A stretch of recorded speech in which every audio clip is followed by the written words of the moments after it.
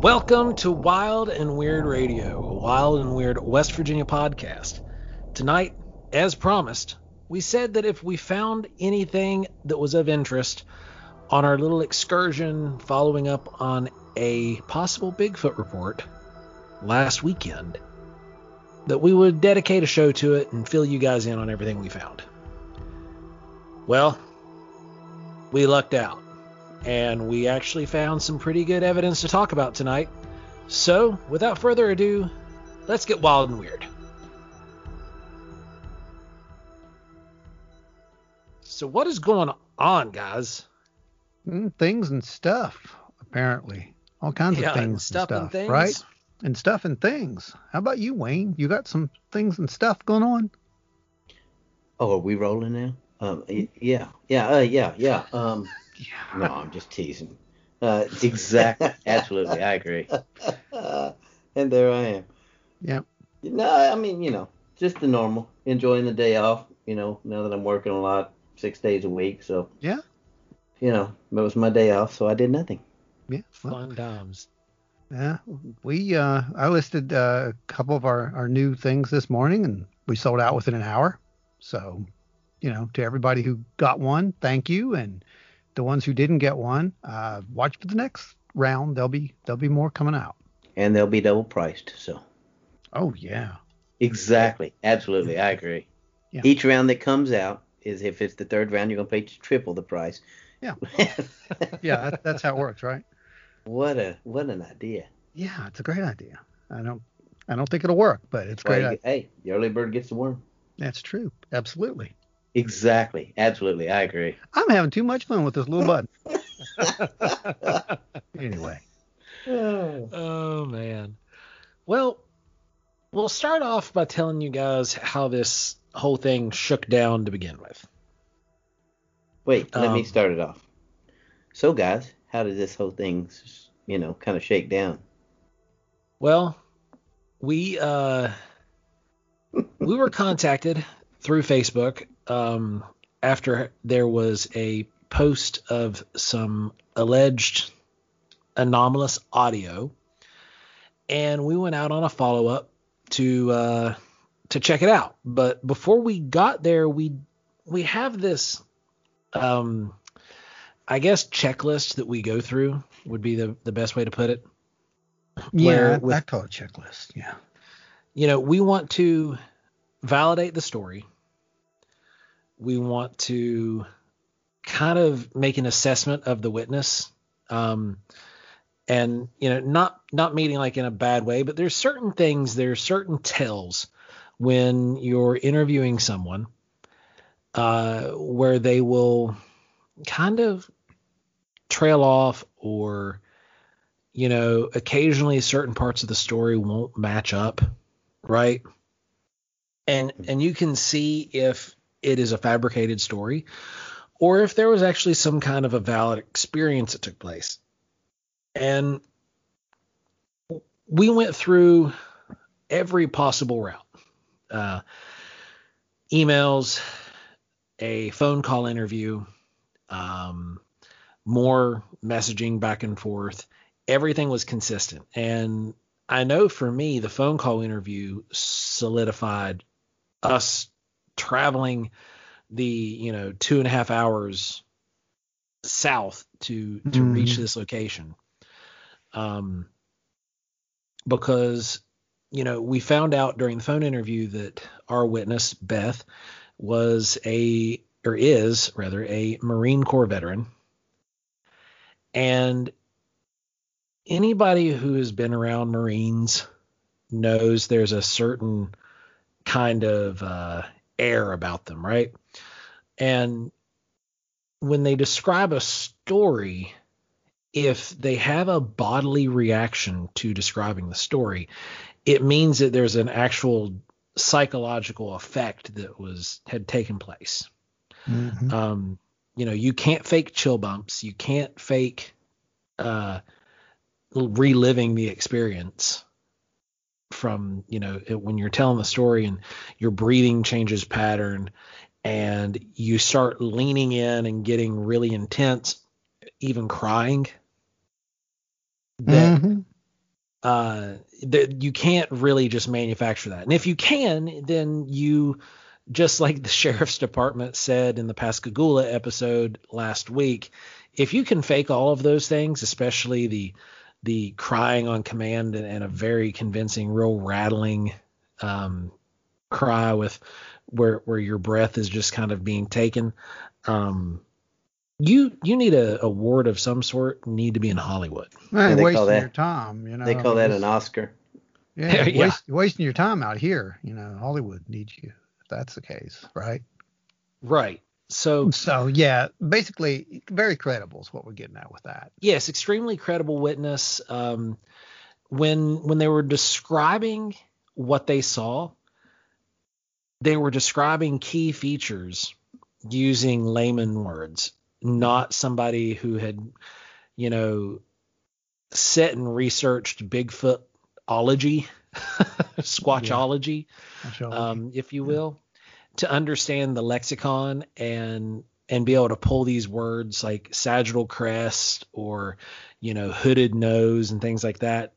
She described him in plain terms, described the shape of the head, Layman described, terms. yeah, described the nose, described the width and how tall the creature was and its proportions, not using, squatchy words, but using normal words. And that was another thing. This is not somebody who is a true believer, at least not yet. So for instance, if I can interject, like, how did she describe the nose? A troll nose. Like a nose you would see on the troll, flat, but like a troll nose. Like wide, a big wide nose, kind of flat but it wasn't like a gorilla nose. Mm-hmm. Yeah, but her specific words were exactly what Ron said, a troll's nose. Mm-hmm. Yeah, because nobody with any, that's done any research or anything is going to use that right off, readily. That's actually a pretty good description. I mean, but you know what I mean. They're going to try to equate it to other things, more scientific or more, Yeah, I agree. And she said its hair kind of looked like it was almost like a mohawk running down the middle of its head. Mm-hmm. And, because she said the head was kind of cone shaped, but the hair in the middle was kind of like a mohawk. Well, that's because of sagittal crest, right? All the hair kind of comes up would look like it kind of comes up to a point and slicked back a little bit. Or he was a punk. Yeah. Could have been. He may have been a fan of the Clash and the Misfits. Misfits, yeah. A Danzig fan. And then she described its width like the tailgate of a truck. Wow. Yeah. That got me too. Yeah. And she was specific too. She didn't say the back end of a truck. She just said the tailgate. Not including the lights, just the tailgate itself. Mm-hmm. So, there were certain things like that. And then the emotion that she had in her voice. And then the sense of relief that she had that she was telling this story to somebody who believed her. Yeah. And so at that point, once the phone call was ended, we had kind of loosely set up a date with her saying that we were going to definitely be coming back this weekend.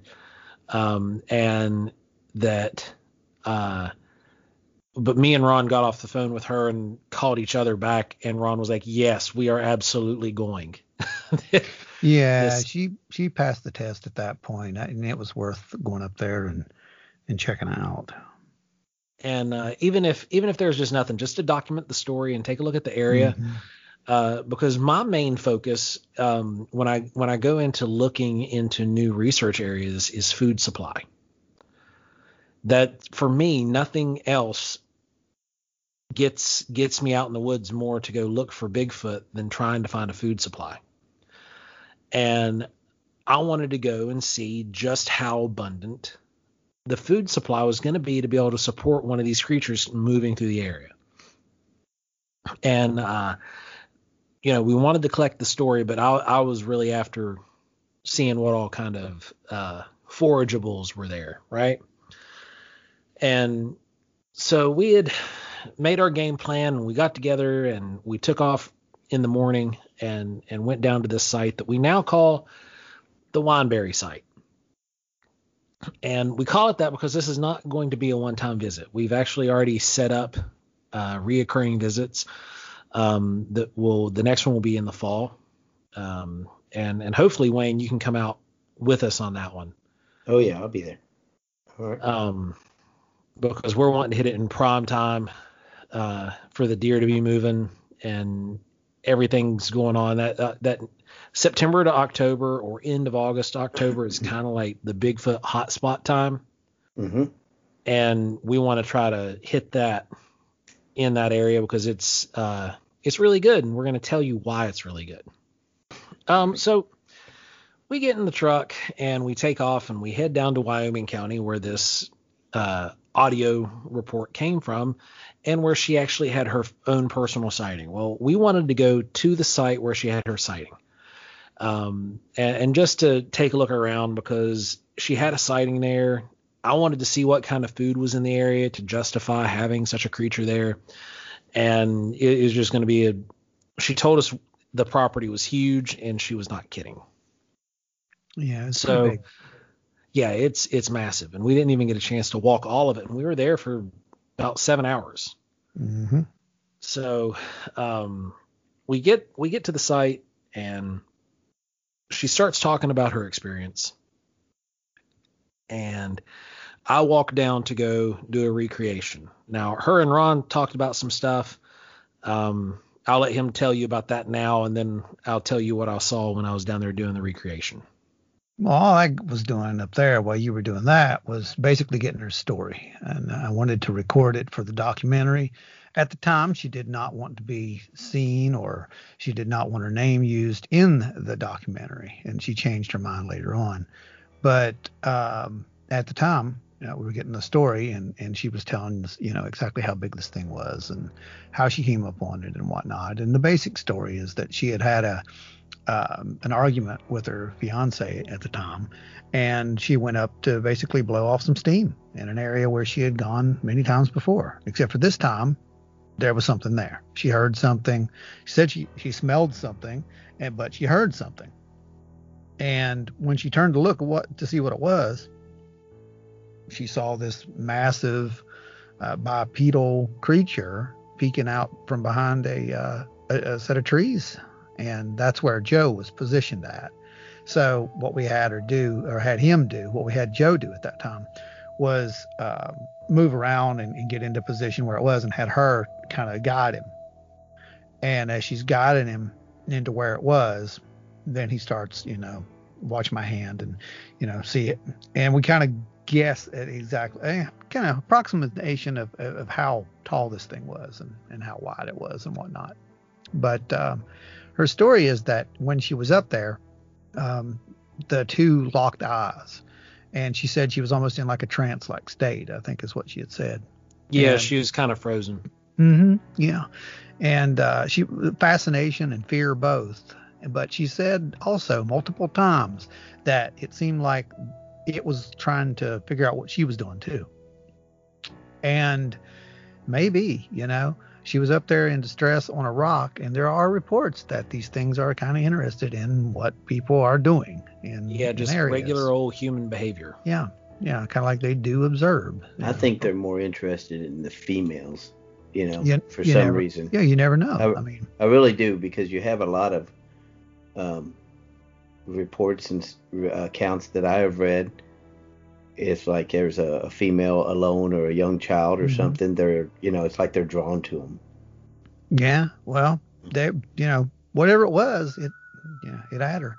And she said it seemed like forever that they were staring at each other. And then finally her fight or flight kicked in and she ran. And she got away. And she's been terrified ever since, literally, from what I understand. And that's right? Been just about 2 years ago. Yeah, she hasn't been out to where everything took place since then. It was her first trip out there was with us, and you could tell she was shaken. You could see the chill bumps coming up on her arms. It was She said several times, "This is as far as I'm going. I'm not going any farther." But she kept like pushing herself. Yeah, that whole Marine thing kicked in. She had an Air Force guy there walking in the woods, and she couldn't let herself live that down. So that's funny. Well, whatever it was, it got her out there. So it's easier to go out somewhere like that with a couple people than it is by and yourself. that's even what she said. Yeah, that's what she said too. But we did check that out, and then Joe was in that area, and that's as we were putting him into position, we could see where it was, and then he can fill you in from that point. So while I was standing there by the tree, we made an assessment that it was roughly about 7 to 7.5 feet tall. And as soon as I got it in place, I turned to my right, and there was a sizable game trail that I was able to walk through without getting any snags. So, I mean, anybody who's a hunter or knows anything about the woods, when you see a game trail that's that wide, that means that there's something big that uses it on a regular basis. And that can be a bear, that can be, a whole group of deer. A Joe Squatch. Hey, a Joe Squatch, yeah. Various things like that. So, but it's a sizable animal. It's not just like a little game trail that raccoons or rabbits are leaving behind. So, I go ahead and I start walking the game trail, and she starts like kind of freaking out, and I'm like, this game trail goes over this way, and she was like, that's where I'm wanting to take you next, is what's down below you. And because it's a fresh water source. Mm-hmm. And it's coming from a spring, so it is an uncontaminated fresh water source, because we're out there in the middle of nowhere, guys. There's no industrialization out there. There's nothing. And this is just a natural spring that comes up, and it actually gives water to everybody that lives in that holler. Mm-hmm. There's a pond there too. Yeah. Mm-hmm. And so I go back up the hill, and we then go down, we drive back down to the bottom, and we get out and we go on a walkabout, and we start examining certain areas. We go up to the pond, and when we get to the pond, there's tons of water, clean water. And then there's vernal pools, which, call back to John Tenney's encounter, where, there's vernal pools, you have amphibians and reptiles. So I'm starting to cue in here. We're seeing a ton of deer print. We're seeing a bunch of small game print. We're seeing habitat for amphibians and reptiles. We have all the protein sources we can think of now already right here in this one location. Mm-hmm. Then we go over, we take a look around in the vernal pool area. There's another big wide game trail that goes up the ridge. I walk up that holler a little bit and look around. I don't really see a whole lot other than human activity. Then we came back down, and she wanted us to walk out to the spring. This is the one where she was really nervous about. Yeah, because she said she hadn't been out there even longer than before the Bigfoot sighting she had. And just because she said it's a weird feeling. Yeah, you get a weird feeling. It's creepy, but more than that, she said, she felt that if there was something out here, this is where it would be, because, that's the water source. The water source is up there, But, there was definitely, I don't know. There's a weird feeling around that place, but I don't think it had anything to do with Bigfoot. It was definitely a very special place, though, in my opinion. Well, we'd been told that the family had found Native American artifacts there in the past in the field when they tilled it, because certain parts of this property used to be very large gardens back in the day. Mm-hmm. It hasn't been used for gardening for a long time because the soil's back to being hard pack, and we found all kinds of different tracks on our way, and most notably, one of them was bears. Oh yeah. So we found a bear track, and and I pointed out why it was a bear and explained to her what to look for and all that stuff. And while we're out there, we start seeing in this portion of the property, we're already starting to see blackberry and raspberries all over the place. And then there's sweetgrass there too. So we move around and we're making our way up towards the spring. More blackberries and raspberries. Like, this is one of the biggest just patches of berries I've ever seen. Then we make it to the spring. And Ron, before we made it up to the spring, her and Ron both started kind of feeling weird. And I felt it too. It was a different kind of energy in the atmosphere. It wasn't like a spooky or ooh kind of feeling. But when we made it to the spring, we found out just exactly why it was special. Yeah, I think that the place was probably very special to First Nations people who came through there, just because, we saw these 2 old growth cedars. And when I say old growth, I mean, these things were old. These were hundreds of years old trees. They were 6 feet wide. Yeah. Like, I could have laid down on the ground beside both of them. So we had 2. They were massive. Yeah, 2 very sacred trees right beside each other, right next to this spring that's coming out of the hillside. Which they and then there was another creek over to our right. Mm-hmm. Yeah. So it probably was, Yeah, I'm going to say that, some of that feeling could have definitely been, a psychic intuition or premonition, a pickup of energy from around that area. Who knows? Earth energy, there's reasons that these things happen, in my opinion, which also goes along some of the lines of what people think about, the other parts of the phenomena. I'm not going to deny it or confirm it. I'm just going to say that I definitely felt something when we walked up that path. And it wasn't anything bad. It was just like this little tinge, that was it. And she was like, one of the ways that I interpret that too is, we have First Nations ancestry. Mm-hmm.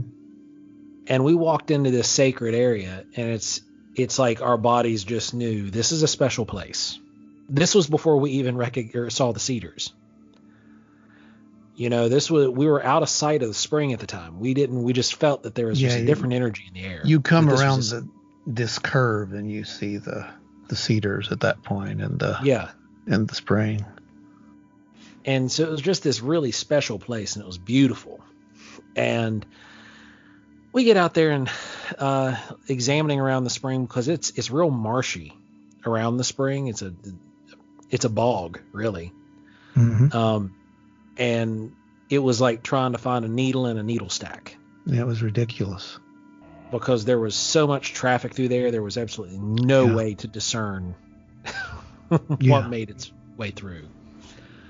And when we reached there, I saw this massive wineberry thicket. Yeah. I mean, it was just huge. It went on, probably 20 yards. Wide and just as deep. I mean, it was thick. And so again, there we have another natural occurring sugar source, and sugar is very hard to come by in nature unless you're going down like chewing on roots, So these berry sources are extremely important to large animals. And you've got to have it. You've got to have that kind of sugar. It's just vital. So I'm already seeing that this habitat would be prime habitat for a large creature like a Sasquatch. And I walk out again. I go off another probably, about 50 yards from you guys, walking up further up the creek. About 50 yards. I didn't see anything other than some signs where somebody had gone up there to set up a deer feeder. And outside of that, there wasn't anything. So walking back, we had found something that we thought kind of looked like a footprint, so we sort of marked it. And then when we came back, I followed the footprints because I'm a fairly decent tracker. So I followed the footprints of whoever it was that hung the deer feeder up there and walked all the way back down through, and then this footprint that we thought was a footprint was also right in the same spot, like in the path of where whoever was walking would have been. But then we also found out that we were fallen subject to pareidoia. Mm-hmm. And we moved a stick out of the way, and suddenly it wasn't a footprint anymore. Yeah. But what happens next was very interesting. Yeah, it was, wasn't it? It was actually just a few feet from where that happened, from what I remember. Yeah. We were coming back through there, and I think you picked up some kind of little something that was on the ground or something, and she was discussing that. And I don't even think she noticed it until we noticed it, until our heads went up. But what I heard was a loud thump and then a whoosh kind of sound. And I just looked at you and was like, and she starts, well, what was that? What was that? But that was interesting. And that occurred on the ridge line off to our side there, off to our left. And that was something. When we heard that noise, I advanced on it. And I found a footprint and took a picture of it. It was really indescript. Nobody else had been walking over there. Whatever it was that had walked down actually came down in like a horseshoe shape and went straight back up the hill again. And I don't know if it's because we were down there in the valley with it and it was coming down to maybe get water. And when we started coming up the valley, it decided to go back up to the ridge. But the footprint was pretty fresh, but it was really indescript. Like you could tell it was shaped like a foot, and there was 2 or 3 more that were like kind of partials, and the leaves had been turned up, and that's how I knew which direction this thing had come down and went right back up. Now it's raining pretty heavy at this time too. It was raining pretty heavy. So guys, let me ask you a question before we get too far away from it. Mm-hmm. So when you heard that sound, Mm-hmm. that crash, yeah, how did she respond? She actually didn't seem to notice it until we looked up, and then I think it registered with her at that point because she said, "What was that?" And then we were just staring at each other. We didn't say anything. I think I looked at Joan and I said, "Did you hear that?" And she said, "What was that?" And I think it sunk in at that point that we had actually heard something, and we said what we had heard, and we were just confirming amongst ourselves that we both heard the same thing, and we definitely heard the same thing. So she didn't start freaking out or anything. She didn't really. She started to, but she didn't. In her voice, you can hear it in the audio recording. Her voice started cracking. She was getting a little shook. Now, I was rolling at the time, so we did actually get the sound. It's very light. I did enhance it. You can hear it once it's enhanced, and you can hear the thump. It's really fast, like just super fast. But she got a little nervous at that point. She stayed with me while Joe went over there and did that, and I stayed there with the camera, watching just to see if I could, catch anything moving, but we didn't see anything. Little did she know that you were going to outrun her to get away from it and leave her behind. Right. Exactly. Absolutely. I agree. So what she actually was doing is she was back there. She was kind of hunkered down at the tree level, and she was just being really quiet. I mean, she was doing what she should be doing. She was observing at that point. So she didn't do anything crazy. She didn't freak out. She was very, very calm. And there's probably a lot of Marine that came out in her about that time is what I'm thinking.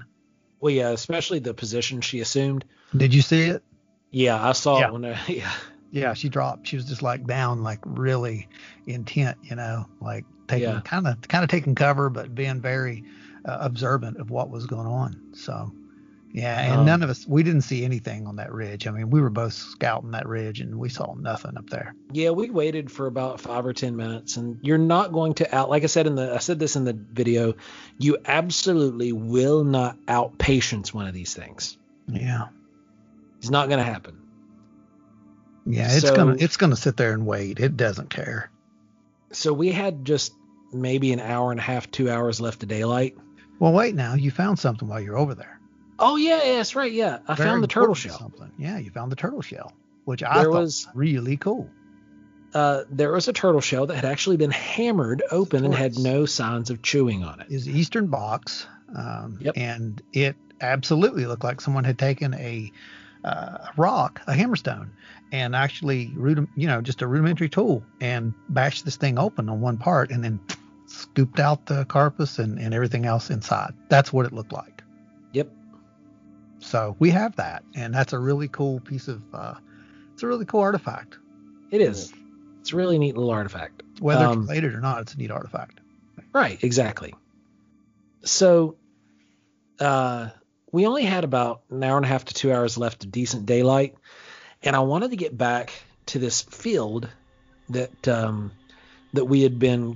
we glossed over at first, because we really did. Like, she didn't even really say much about that field at all. No.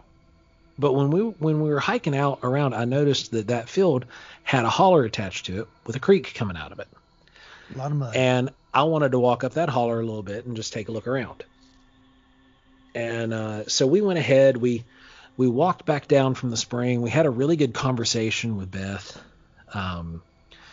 where she had talked about how this really helped her, and she's not scared to go out there and thinking that something's going to come out there and snag her or her kids. Oh, she was terrified. She wouldn't let the kids go up near that place. No. And I get it.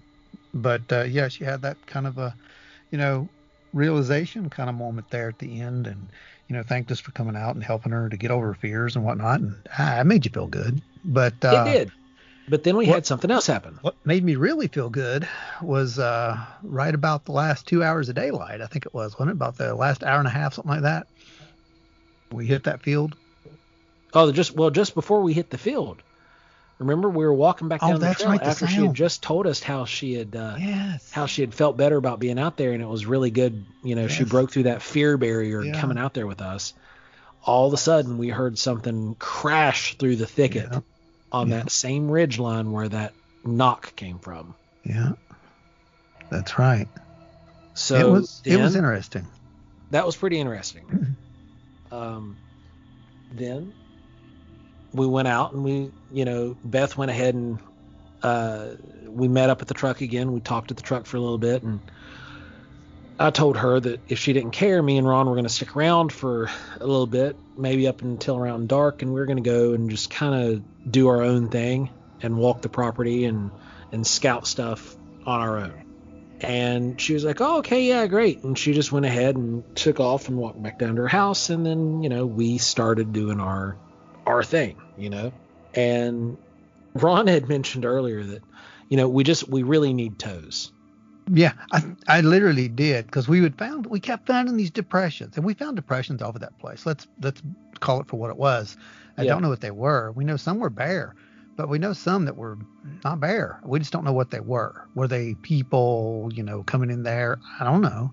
But the problem with where we were at was the soil, or not even soil. I should just say the substrate, because it was all plant matter. Like, literally. Yeah, it was a hodgepodge of plants and mud and hay. Yeah, that's exactly what it was. It was like they were trying to plant grass there back in the spring, or back in the fall rather, and because the hay was old. Yeah, but sorry. Yeah, it was just this terrible mixture of stuff, and we kept seeing these indentations. I'm like, I'm not impressed. I remember saying that to him. I was like, we just got to find toes. This isn't going to do it for me. This doesn't do it. We've got to find toes. So I found a big depression in the hay, and it looked like its toes were pointing like it was getting ready to walk back up into the tree line, and there was no recognizable trail where it continued on up the hill. So the logical thing for me is to track this thing backwards now. And lo and behold, I look up, I start looking for Ron, and I yell for Ron, and he's like, hey, what's up? And I said, we have toes. We've got toes. Which you said this before now, guys. I did. And I used to get excited when I heard it. But even in the video, you're going to hear me say, I think something like, okay, I'm not sounding very excited because this has happened before and it's been bear, or Yep. it's been, something it never turns out to be what you want it to be, ever. No, it's generally always a bear. And literally, I had just literally said we need to find toes, and no more than maybe 3 minutes later, here he is and we have toes, and I'm like, okay. So Now, the good thing about these toes, though, was that there's not an arching pattern to them at all. the best thing about these toes was where it was found. It just happened to be in this True. the sweet spot of Earth where there just happened to be enough mud to actually capture them, while the actual plant matter was still there too. But there was just enough mud that you could see, and there was these independent little puddles where the toes would be. And I'm like, well, now that's something. So yeah, let's And cast to me, that. to me, the biggest part was that they weren't arched too.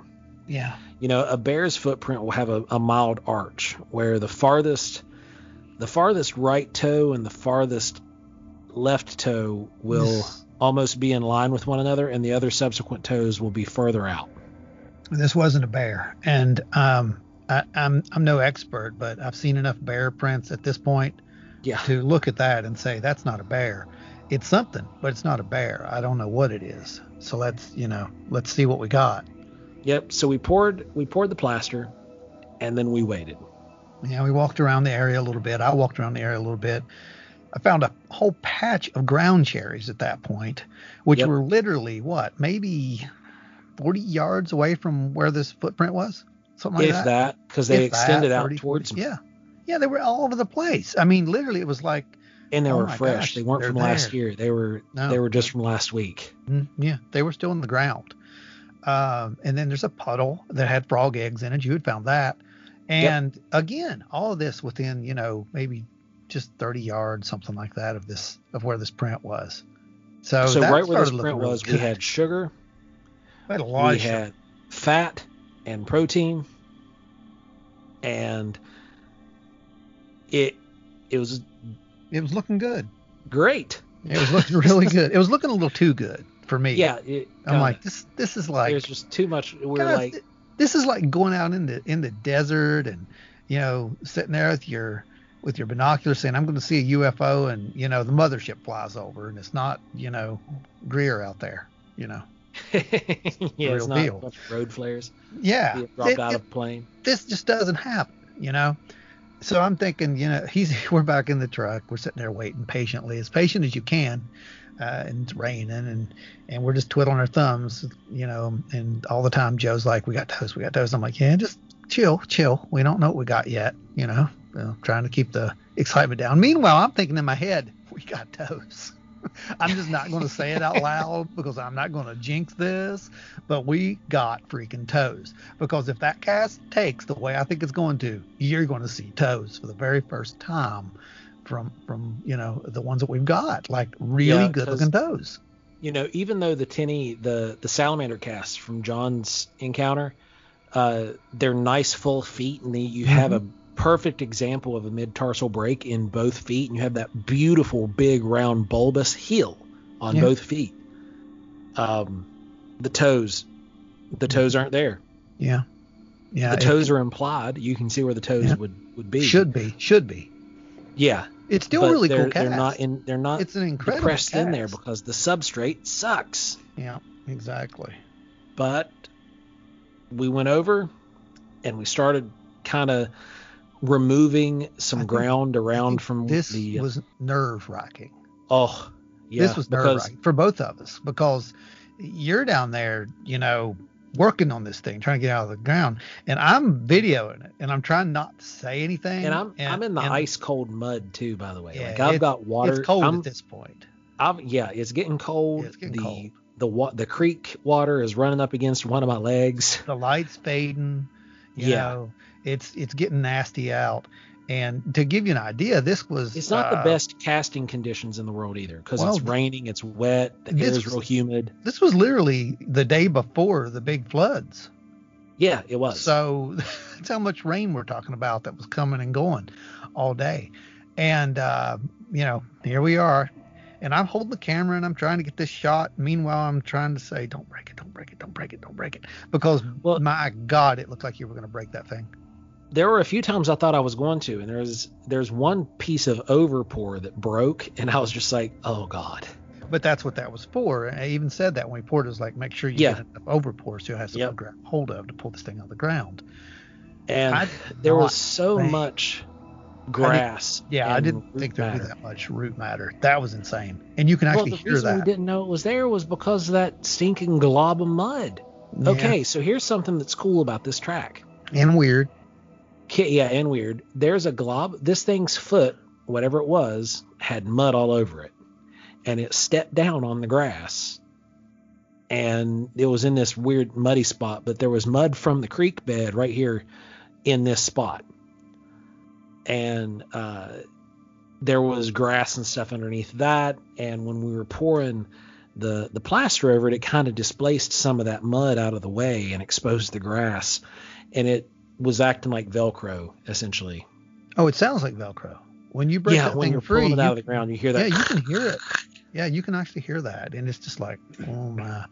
But and I was like, my butt was puckering every time. I was just like, oh, God. You don't know how many times Mother I started. Didn't want to give up her secret, did she? Right. And I almost turned the camera off because I'm like, I'm jinxing this, But I didn't. I kept the camera rolling. And, boy, it's a good thing I did. Yeah, because as soon as it came out, one section of the ground that clung to the earth that was in this print just so happened to be the big toe. Yeah, it was something. So when we pulled it out, the very first thing you see peering through all of the roots and all of the mud and muck that stuck to the cast as it comes out is this big toe that is way bigger than what that little puddle said it was. Oh yeah, it was big. Yeah. So we had the toes, and at that point, I was pretty excited.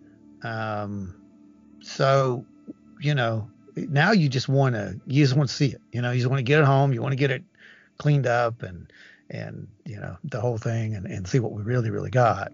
And we were pretty excited. So we decided to stop by and let Beth see it before we headed back out. And she was pretty amazed with it. So, we were pretty happy with it. I'm still pretty happy with this one. I'm still pretty happy with it, yeah. I'm pretty happy with this one. And we've let a lot of people see this thing now. Yep. I just got off the phone with Stan Gordon a couple hours ago, sent him some pictures, and he called me. And he was pretty excited about it. He had a different theory for how that glob could have got there, which I found was interesting. And we'll have Stan on actually, I think in April, and we'll definitely go over this with Stan at that point. But he was very interested in it, and I'm telling you, I mean, it's the best one I've seen yet. So that we've been on. Yeah, it's one of the better tracks that we've cast. For sure. Actually, it's the best track we cast. Just because it has the toes, in my opinion. That's what makes it. Yeah, the toes tell the story. The toes say this isn't a bear. The toes say this isn't human because this makes my foot look minuscule. Yeah. And the toes know, man. That's it. That's all I can say. All right. Yeah. The next day, went over and. After it had dried, and he had cleaned it up a little bit and got to shoot the last part of our little documentary on it. And there it is. It's pretty impressive. What is it like? It's 15 inches, right? I'll look at the picture real quick and tell you how wide it is across the toe and across the heel. Across the toe is a lot bigger than the heel. Yeah. I remember that.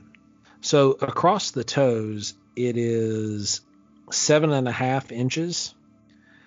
And across the heel, it is like at the very base of the heel, it's 5 inches. Yeah. Yeah. And your toe alone, I think that thing was pretty massive from what I remember. Oh, yeah. That big toe, we measured it. The big toe by itself is we thought when we pulled it out just by eyeballing it that it was 2 inches by like an inch and a half. We were off by an inch on both sides. It is the big toe is 3 inches long. Yeah. And it is 2.5 inches wide. 2.5 inches wide. Yep. So, yeah, that was just. It was just to wrap up an already amazing day. Just to get the story, to go out there and be able to hike all day and get out in the woods was awesome. Mm-hmm. But then being able to end it this way, I was just over the moon. Well, I got an actual story. I mean, I went out there to set out to document this, and we actually got a full documentation from beginning to end resolution on this, which was really Keep your good. heart out, Travel Channel. Ha, that's funny. You're funny. It's not that good, but it's good though. I mean, it's good in the sense that we got a story. We did get a story. There's definitely it's a our story. Yeah, that's true. I can't deny that. And, hopefully that thing will be done soon. I sent it off to Dave for scoring. Dave Roberts, he's going to, I don't know that he wanted to, but, I kind of like, Dave, I need this scored, go do it. He's going to do fantastic work with it. One day he's going to be like, I'm tired of doing stuff, but Dave's cool. He does our theme music. He does, special things for us, like on the Hopkinsville thing. He composed a whole score just for the Hopkinsville thing, and for the not Flatwoods. It was the last one we did, the Pascagoula. He did a special score for Pascagoula. He's done several that are just special for those specific ones. And it's really cool to be able to call him up and do that. But I asked him before, I said, Dave, how you feel about, scoring something that might be, 20, 25 minutes long? And he's like, that'd be fun. I'm like, okay. So I didn't think twice about it. It's less that I have to do. And I can't wait to get it back and do a little color grading on it and upload it. We will have it exclusive on our YouTube channel. It will not be on Facebook. It will not be on anything else. It will be on our YouTube channel. We'll have links to it, but it will not be. It'll be exclusive to that. So Wayne, did we miss anything that you might have done out in the field? Without being there, I mean, that's kind of tough to, Wayne's just on a general idea. Was there anything that when we were telling you the story that you were like, oh, I would have maybe asked this or said this, looked at this? Well, there was a question I had earlier. I just didn't want to interrupt this whole story. Go ahead. It seems, kind of minuscule, but I'm just curious about. So this was an area that she walked in when she was young, if I remember correctly. Yeah, it's her family property. Okay, so that's what I was going to say. So, like, how long have they owned this? Is it just like her parents owned it, or is it generational? Generational, and so far generational that her grandpa claims to have, or before he passed, had talked to her about seeing a big white Bigfoot out that way. Not only that, guys. Not only that. So generational that the old timers have even heard things back up in there, and I think her grandfather even had a UFO sighting in that area. If I'm right, yes, wow. That's what she had said. Back in the 60s, I think it was. There's apparition sightings around there. This is a paranormal hotspot. But you got these. These are great places. Back when I was with Ghost Watch, that was one of the things I used to say was, every town's got a great ghost story. Everybody's got a great ghost story. Boy, this place has a great ghost story. It's got ghosts. It's got Bigfoots. It's got, UFOs. It is absolutely awesome. And I cannot wait to get back in there and actually, look at some of these other legends. This place is awesome. So let me ask you another question. So did you all, when you were out there, did you hear any, besides that crashing sound, did you hear any hoops or whoops or whistles or yells or? No, I didn't. I tried to get a whistle response whenever I was whistle. Across the creek. Yeah. Mm-hmm. I whistled a few times to try to see if I could get a whistle back. Mm-hmm. Or any kind of response, but it just no response. Nothing. Yeah, because I know I'm almost positive you've heard the whistle out there, correct, Joe? At some point, Yeah. Is that? I don't know if you ever have, Ron. Have you? No, I have not. No. It is it catches you off guard, and it is so you almost get freaked out, but you almost get giddy inside, or Yeah. I did. You're like, what?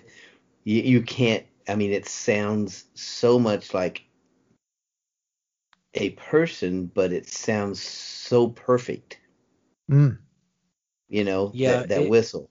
It's not it's a like really, really unique whistle. I've heard it a few times out in one of our research sites, and I've had other people with me hear it as well. And it is clear as a bell, like you're saying. It is like a clear whistle. And I was just hoping to maybe get one of those back, but didn't get anything on this trip. it's like No. it's like the most professional whistle you will ever hear. It's not a Is it like Barry in the Woods? like what? Oh yeah. Do you remember how professional Barry a would whistle in whistler? the store. Yeah, no, Yep. it's like Barry out in the woods. You're 100% For right. real? It took me a minute to register. I was like, Barry. That's Are what I was you like, for well, am I real? missing something? Is But there a yeah, movie no, I should have no, watched or something? 100%. It Barry is. was the guy that we used to work with, and he's the best whistler I have ever heard. I mean, he could be on an album. He's that good. Yeah, And he can whistle. He can whistle loud. Yes. it's loud, but it's firm. And there's no, like a lot of people whistle and it kind of gets that fluctuation, Yeah. Nope. What I heard was none of that. It was just perfect, and it didn't belong in the woods. Wow. And you were like, when you hear that at 2 or 3 in the morning, you're like, well, What's that, right? And then you go, like in my experience, the guy was like, tell me you heard that. Tell me you heard that's what I've been hearing. That's what I've been. And I was like, yeah, I heard it. And he just, I mean, this guy was 6 foot something, he's just freaking out. Yeah. And he got giddy like a little girl that someone else heard what he had been hearing, many, many times. And when I heard it, because I'd never heard it up to that point, and I was like, oh my God. Trying to process it at that point. It is, but it's a beautiful sound. It's perfect. That's the only way I know how to describe it. No, I haven't really heard that. I've heard the weird chattery stuff apparently, and didn't know what that was either. So maybe one day. But I don't know. I mean, I've gone from thinking that this thing is possible to coming around to being like, well, it's more than possible. It's probable at this point. I mean, there's something out there. I don't know what it is. I mean, I'm seeing tracks that are showing up. I'm seeing, all these signs, all these little bits of evidence that sure you can all say, oh, well, that's this, and I can explain it away as that. Sure you can. You can explain away anything and everything. It doesn't mean that you're right. It just means that you can easily explain away everything. And I can too. Doesn't mean I'm right. Look at this, folks. Just pay attention here. Last week in Pascagoula, we swung me to the UFO side, and now we have roped the incredible Ron. I don't know. Did you roped me? You showed me that there's a pattern, and you showed me that there's evidence that there could be something there. And I can't, when things are put on the table, I cannot brush them off and just simply say, well, that's this. There's just too much of it. When it's stacked up so high, you can't do that after a while. Okay. I mean, we may as well have found a shelter out there.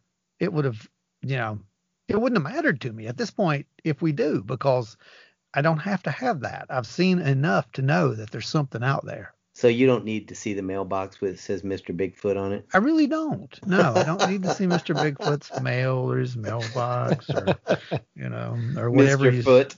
Yeah, Mr. Foot. I don't need to see any of that because there's enough evidence that says there's something there. Now, I do need to know what it is. Okay. I'm not willing to sit down and say, oh, this is 100%, this. I don't know what it is. I'm just telling you there's something out there. And it has some pretty big feet. Okay. I mean, so you do with that what you will, but it's it's something big, and it has some pretty big feet. Last week we had a being with no feet. Yeah. This week we have just the opposite. Yeah. More foot than you can imagine. Yeah. Right? Yeah, it's pretty alarming, the size of this thing. If we would have had better material, I mean, there's no doubt we would have had a trackway. There's no doubt in my mind. Oh yeah, absolutely. We had a full trackway. It was multiple. Probably been going to the local store and buying more plaster and just sitting there until midnight casting. But perfect location, but terrible ground. I mean, you've got this around here though, and we've talked about it before. Let me ask you a question on that, on the casting part of that. And you might not want to tell me, and that's fine too. I probably already know. You might not want to tell the listeners. So, were you using a plaster of Paris, or were you using like a dental plaster? We used both because I had both with me, and in the toe portion, the part, because I only had so much hydrocal, dental plaster, hydrocal, they're the same thing. So if you're out there in the field working, do yourself a favor, get some hydrocal. It sets up like stone. It has a completely different sound to it than plaster. Whenever you're tapping it, it almost has this metallic-y ting to it. Yeah. So I knew I only had so much to use, and so I poured that on the front and got the toes nice and good, and got the probably back into the middle of the foot, and then I had to mix up plaster of Paris. And you want to mix them while they're wet, and then just take a stick and kind of slurry it around on the top to help solidify that chemical bond. And that way, when they kind of all come together, it just seizes as one big unit. Which is what it did. Nice. Very nice. So you all got everything documented on the. Obviously, we know the weather type. It was rainy and cold. Very rainy. Yeah. Do you have for your personal use? Do you have coordinates on where you were when you found them, or? Oh yes, I've got the exact longitude and latitude. Yep. I dropped a pin while I was standing there. Perfect. Yep. Congrats, guys. That's this awesome. It's a pretty cool place. We'll know more when we get back out there, and hopefully you can join us on that. So that would be even better. Oh, yeah. The next time, I plan on taking a few more bits of equipment with us, and might be in May. Yeah, could be. Yeah, I mean, I'm excited. I can't wait to go out with you guys. Yeah, it's going to be fun getting you out in the field with us. I think it's going to be a blast. So, with all of that said, thanks for listening, everybody. We hope you've enjoyed this as much as we did. As you can see, we had a whole lot of detail that we brought back for this one for you guys, because we knew that we left you there just kind of hanging on the edge of your seat last week and didn't want to disappoint. And man, I was excited to be able to come back and get this episode cut and talk about how we in fact went out and did the unexpected. Well, it's a good thing we did, because we really didn't have anything else planned for this episode. So that worked out really good, didn't it? So everybody, and I wouldn't believe it if it hadn't been documented on video. Oh yeah, no, absolutely not. But yeah, for real, be sure to, because that's not even why we even went out there. No, you gotta hop on YouTube, folks, and check this out. You've got to subscribe, so you'll get the drop as soon as it's uploaded. As soon as I get it back from scoring, it's going into color grade, and after that, it's going to be uploaded. At that point, we'll tell everybody, hey, go out and watch it. But if you've already subscribed, you'll get a notification right then, and you'll already be watching it. So make sure you go out and subscribe to the YouTube. You'll find that over on our website. And Joe is going to tell you how to get there. So if you're interested in getting to our website, just head on over to www.wildandweirdwv.com. Once you're there, you have so many options to choose from, one of which being hitting the podcast link. Once you hit that link, it's going to open up our entire backlog, and you can set and listen on your computer or your phone to your heart's content. If you want to help support us over here at Wild and Weird Radio and help keep everything free for eons to come, while you're over at wildandweirdwv.com, you can hit the shop tab and take a look at any of the stuff in our shop. And if you like it, take some home with you. Lastly, but certainly not least, if you have had an encounter and you are in the Appalachian region, there's a good chance that we might actually be able to make it to investigate your area as long as the evidence is still fresh. We are a rapid response research crew, as well as a phenomenal, amazing podcast that is just tickles your ear every week. Exactly. Absolutely. I agree. So if you've had an experience of your own, click on the Contact Us tab. File an official report. One of us will be back with you shortly. So until next week, stay wild and weird, everybody. Remember, folks, you need to lock your doors and bolt your windows, because apparently Bigfoot's on the prowl.